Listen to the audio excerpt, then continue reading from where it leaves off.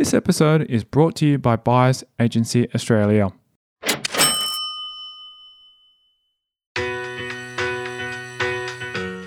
And when I ran it through my spreadsheet, it made a lot of sense, and it was quite a I guess it was quite an eye-opening experience because I like a lot of people, I think, you got to go negative geared, but I didn't even really consider positive gearing, and but since then, how things have changed.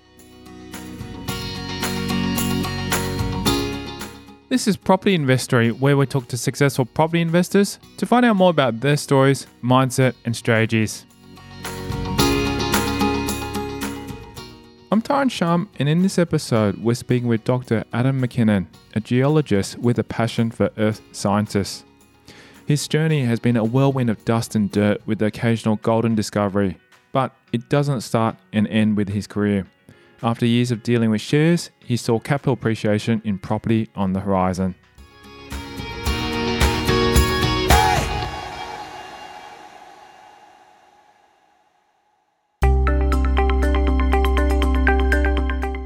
Dr. Adam McKinnon is a chemist by training, after dedicating his high school and university years to inorganic chemistry. As a manager of a public junior ASX company, he spends his days looking for copper and gold, trying to find Australia's next big copper deposit. I went to uni. I was very good at chemistry in high school, and in university, in second year actually, I took a course in what was called chemical mineralogy, which is the chemistry of rocks, and I absolutely loved it. And that's what got me. It was almost a gateway drug into geology, and I ended up getting a scholarship to do a PhD in geochemistry and also in geology, earth sciences, which I've been doing ever since for the last 2 decades. His day begins early, and he greets the sun while running, riding, or walking into it as it rises. Typically, I get up between 5 and 5:30. And then as an MD of a junior exploration company, I can be doing any one of a number of things. It can range from inspecting our latest drill core to going out to site to visit our guys, doing logging out on site, meeting investors, talking to brokers, writing ASX announcements is a big part of my job.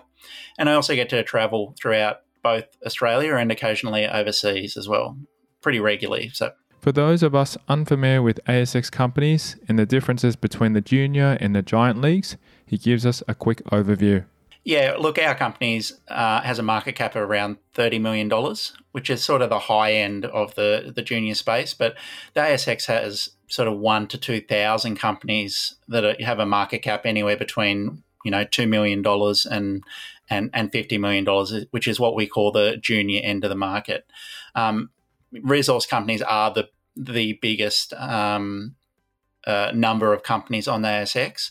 And what we're all basically trying to do is find Australia's next big deposit of any one of a number of commodities, copper, gold, lithium, cobalt, all those things we people are talking about at the moment that are required to make batteries, for example. There's a large demand for the resources he seeks out, whether they be used for batteries or something else entirely.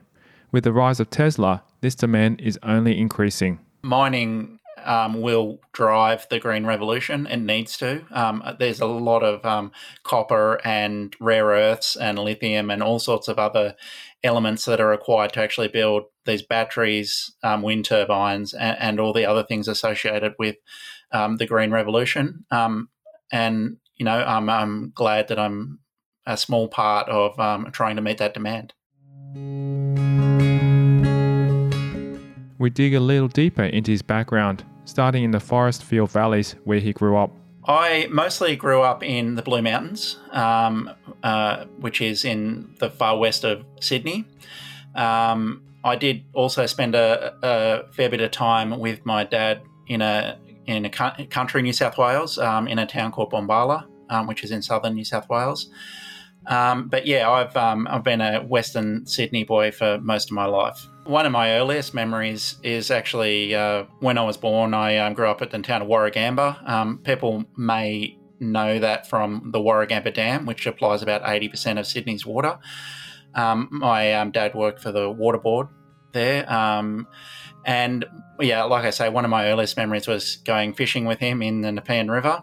And it's an area I've loved all of my life. And I love fishing ever since I was young, and I love it to this day. I don't get it to do it enough now, but it's something that I picked up from a very young age. So that's probably that is actually my earliest memory that I can remember is going fishing at Warragamba with my dad.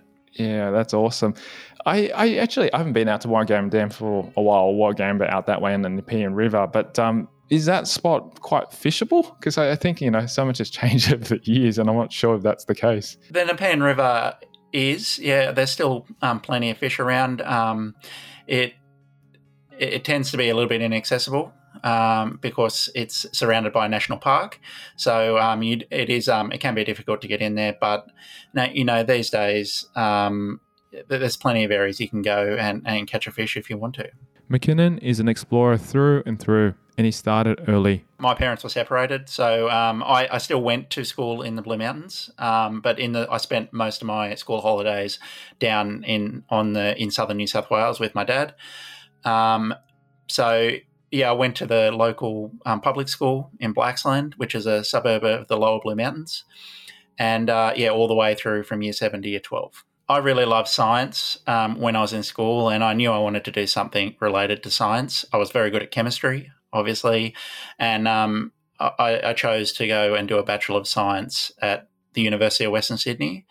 But I never really knew anything about earth science at the time. It was only serendipity, really, that there was a course offered that allowed me to actually get out and see some old mines.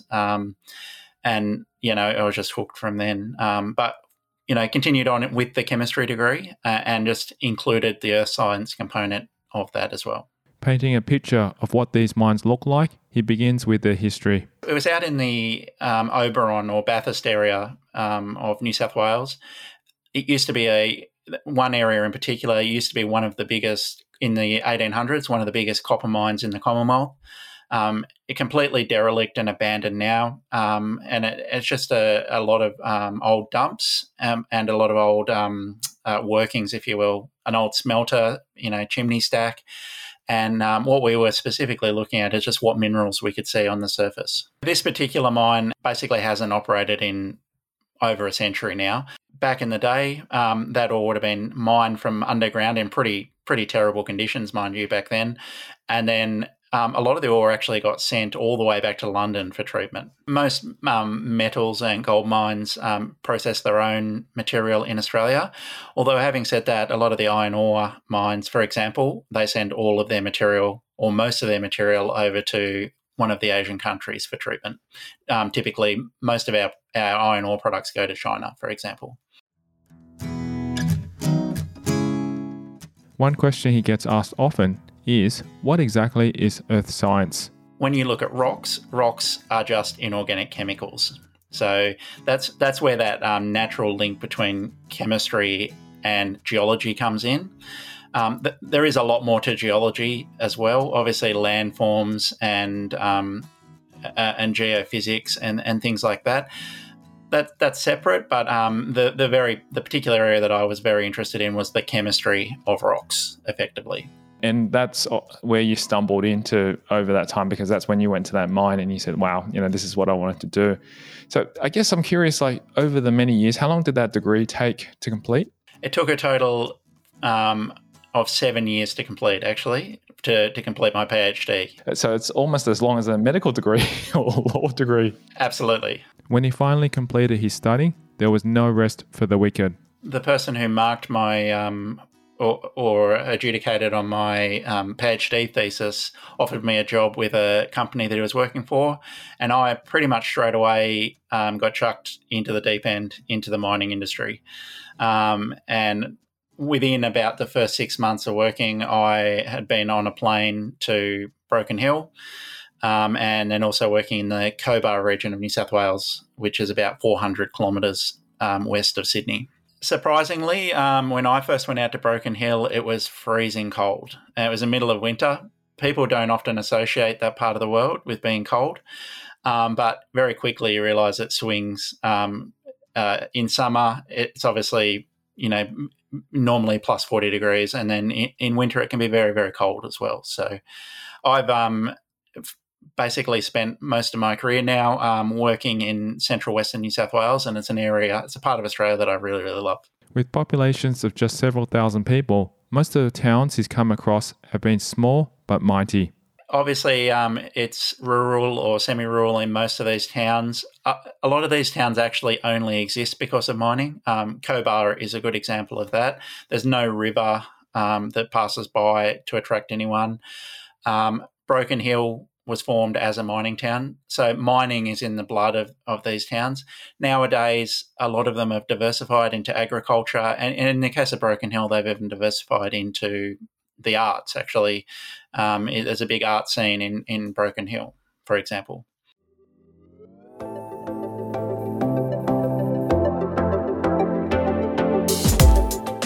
Coming up after the break, McKinnon delves into the highs and lows of his career. The company that I started working for straight out of uni, very quickly, it's an interesting story. The massive size of the deposit he mines for and just how long it takes. We are only at the exploration phase at the moment. If we were to define an economic deposit, then you could expect it to take quite a while to actually get a mine up and running. He explains how property came into the picture. So from there, I actually called up one of my mates from high school who was a property valuer in the area. I said, "Do you know any good buyer's agents? I guess I want to get into a property and I've got no idea where to start." And that's next. I'm Tyron Shum and you're listening to Property Investory.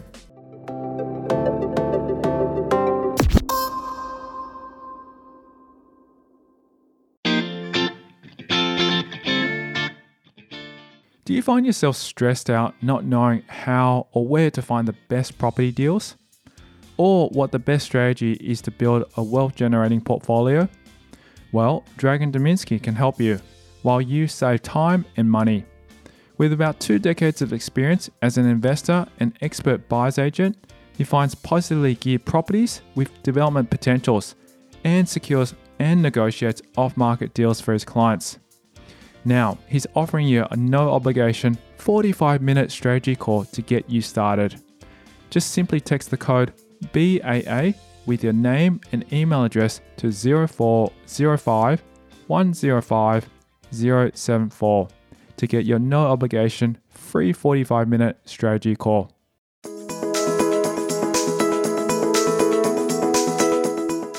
Being thrown in the deep end of the mines, not literally, turned out to be a double-edged sword for McKinnon. The company that I started working for straight out of uni, very quickly, it's an interesting story. Within a year and a half, I was made redundant. This was right at sort of in the middle of the GFC, and a lot of companies were struggling. I managed after that to go to work as the only non-board employee of a sort of a startup company. And during that time, we had a fair bit of success and discovered a small gold deposit. And that's really what kicked off my career. I worked for that company for around 6 years, and then moved to another nearby company and looking for copper and gold, and also lead and zinc. And over the years, I've had a fair bit of success at finding deposits with that company as well. And to the point where I rose through the ranks of that company up into the senior management and then onto the executive team. While many of us probably panned for gold during the school excursions when we were younger, the modern process looks a little bit different to what we experienced. So obviously it's fairly involved, but the short answer is we use a whole number of different techniques. We can use things ranging from just simple mapping, going out and looking at the rocks and saying, these look like the right rocks. We can use something called geophysics, which looks at, uses satellites and other techniques, airborne flights to investigate the nature of the rocks. And then the other main technique we use is geochemistry, where we go and sample the soil and sample the rocks and see if there's any signatures of the metals we might like to find. When we find an area of interest, then the very next thing we normally do is we put a drill hole down into the ground. Drilling is very expensive, so that's usually the last thing we do. But that's the definitive test to tell you whether there is actually something there. It actually more than you might realise. There's actually a whole suite of techniques that allow us to see deep into the earth. And some of them rely on magnetics, some rely on gravity, some rely on putting a current into the ground and seeing what the response is that comes back.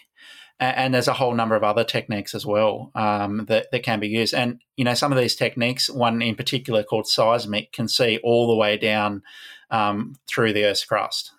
So we can see a long way into the Earth using these techniques.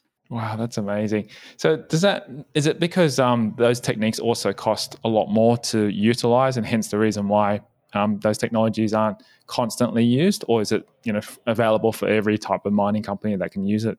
It's not that they cost a lot more. It's more that they can't directly detect whether or not there's gold there. They can tell you a lot about the rocks, and they can tell you a lot about the faults and folds and things like that in the ground, but they can't necessarily directly tell you that there's definitely going to be gold or there's definitely going to be copper in that particular area.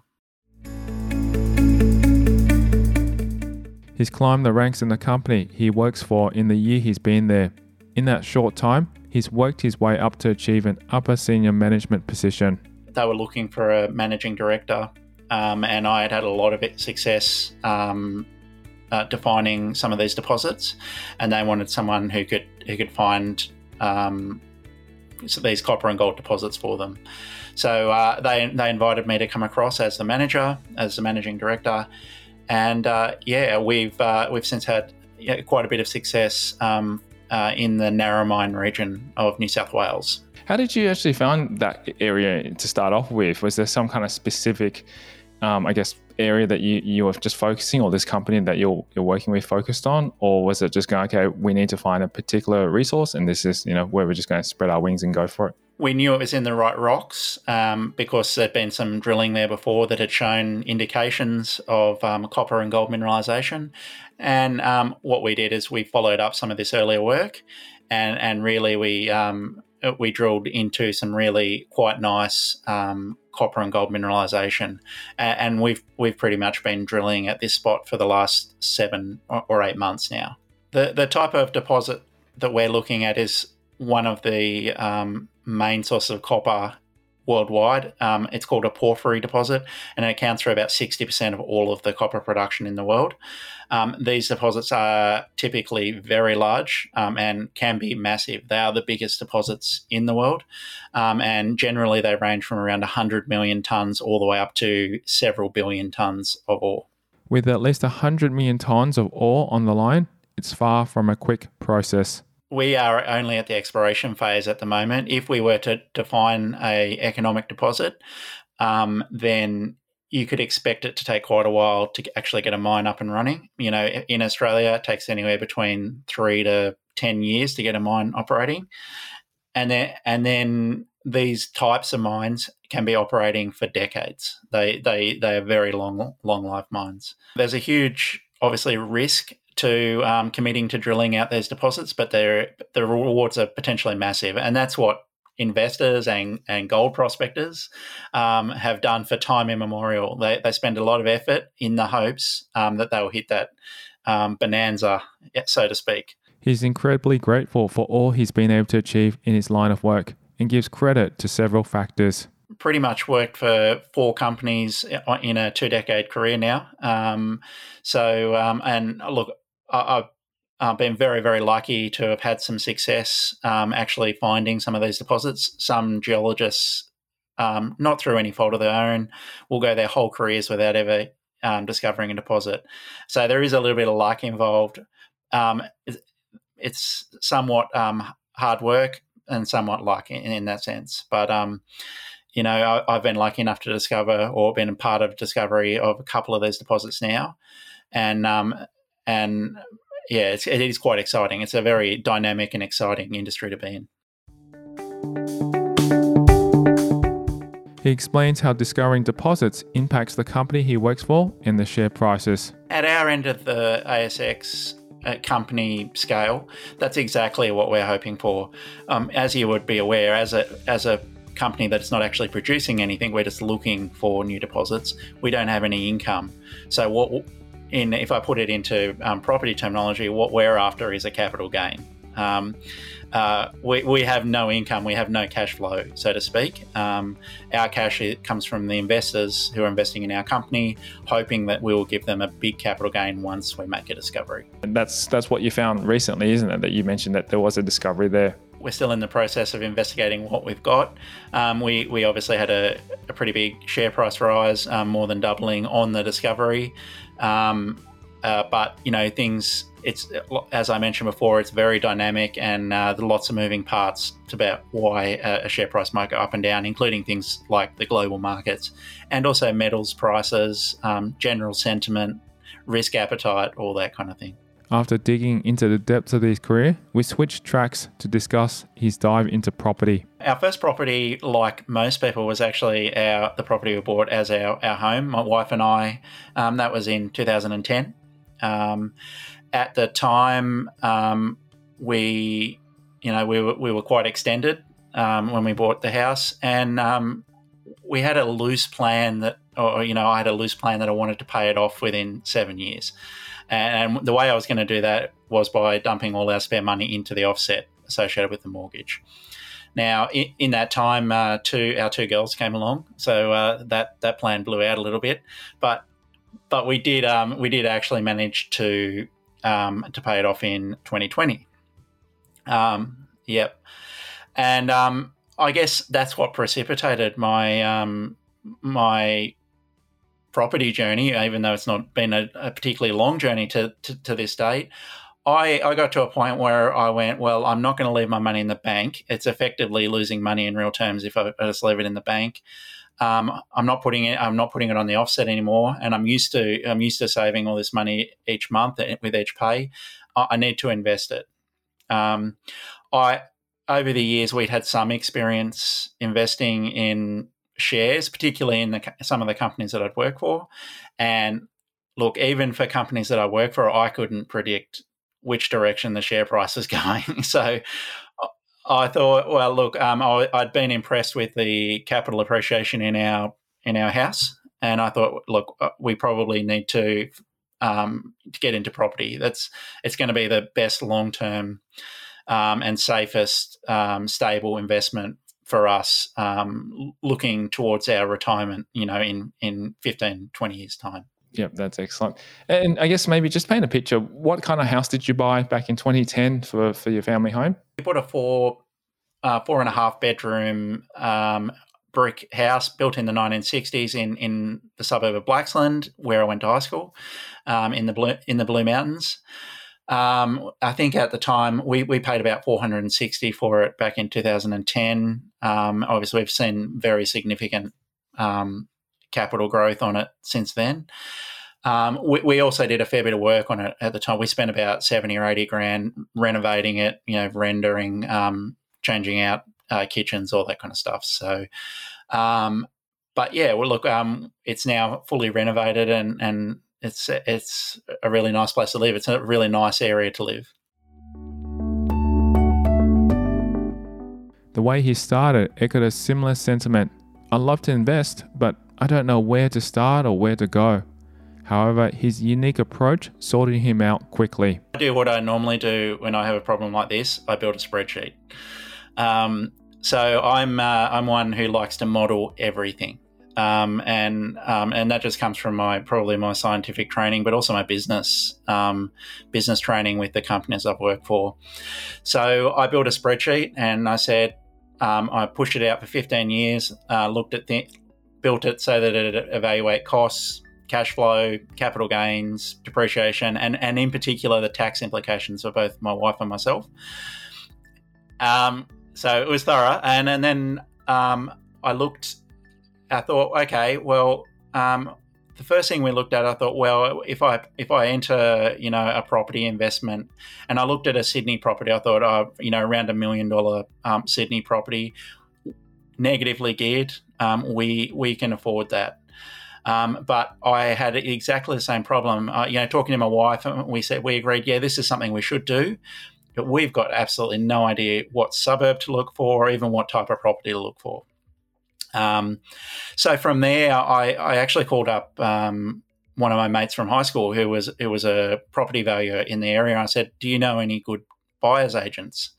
Because I want to get into a property and I've got no idea where to start." He said, "I don't know any buyers agents per se, but I do know someone who does positively geared investments, Aidan Collier over at the Linda Group." So I said, okay, I'll go and meet with them. I ended up going and meeting with Aidan and Kimberly Linda, and I was very impressed actually with Kimberly's story. I think you may have even had her on the podcast previously. So she ran me through her personal story and some of her clients' success using basically dual income builds and then piggybacking a number of these purchases together.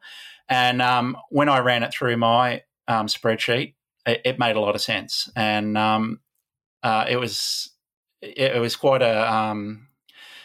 I guess it was quite an eye-opening experience because I like a lot of people, I think, you got to go negative geared, but I didn't even really consider positive gearing, and but since then, how things have changed.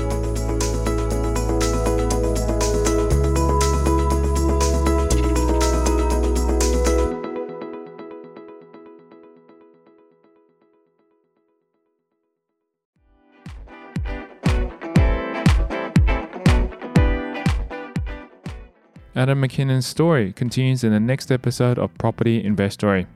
We dive deeper into how his property journey began. We settled on our first block in North Richmond, actually in December 2020. The trials and tribulations that came along with it. Some of the blocks weren't even registered, so that's another story. He shares the numbers we've all been waiting for. And a lot of that is due to capital appreciation. And that's next time on Property Investory. Do you find yourself stressed out not knowing how or where to find the best property deals? Or what the best strategy is to build a wealth-generating portfolio? Well, Dragan Dominski can help you while you save time and money. With about 2 decades of experience as an investor and expert buyer's agent, he finds positively geared properties with development potentials and secures and negotiates off-market deals for his clients. Now, he's offering you a no-obligation 45-minute strategy call to get you started. Just simply text the code BAA with your name and email address to 0405 105 074 to get your no-obligation free 45-minute strategy call.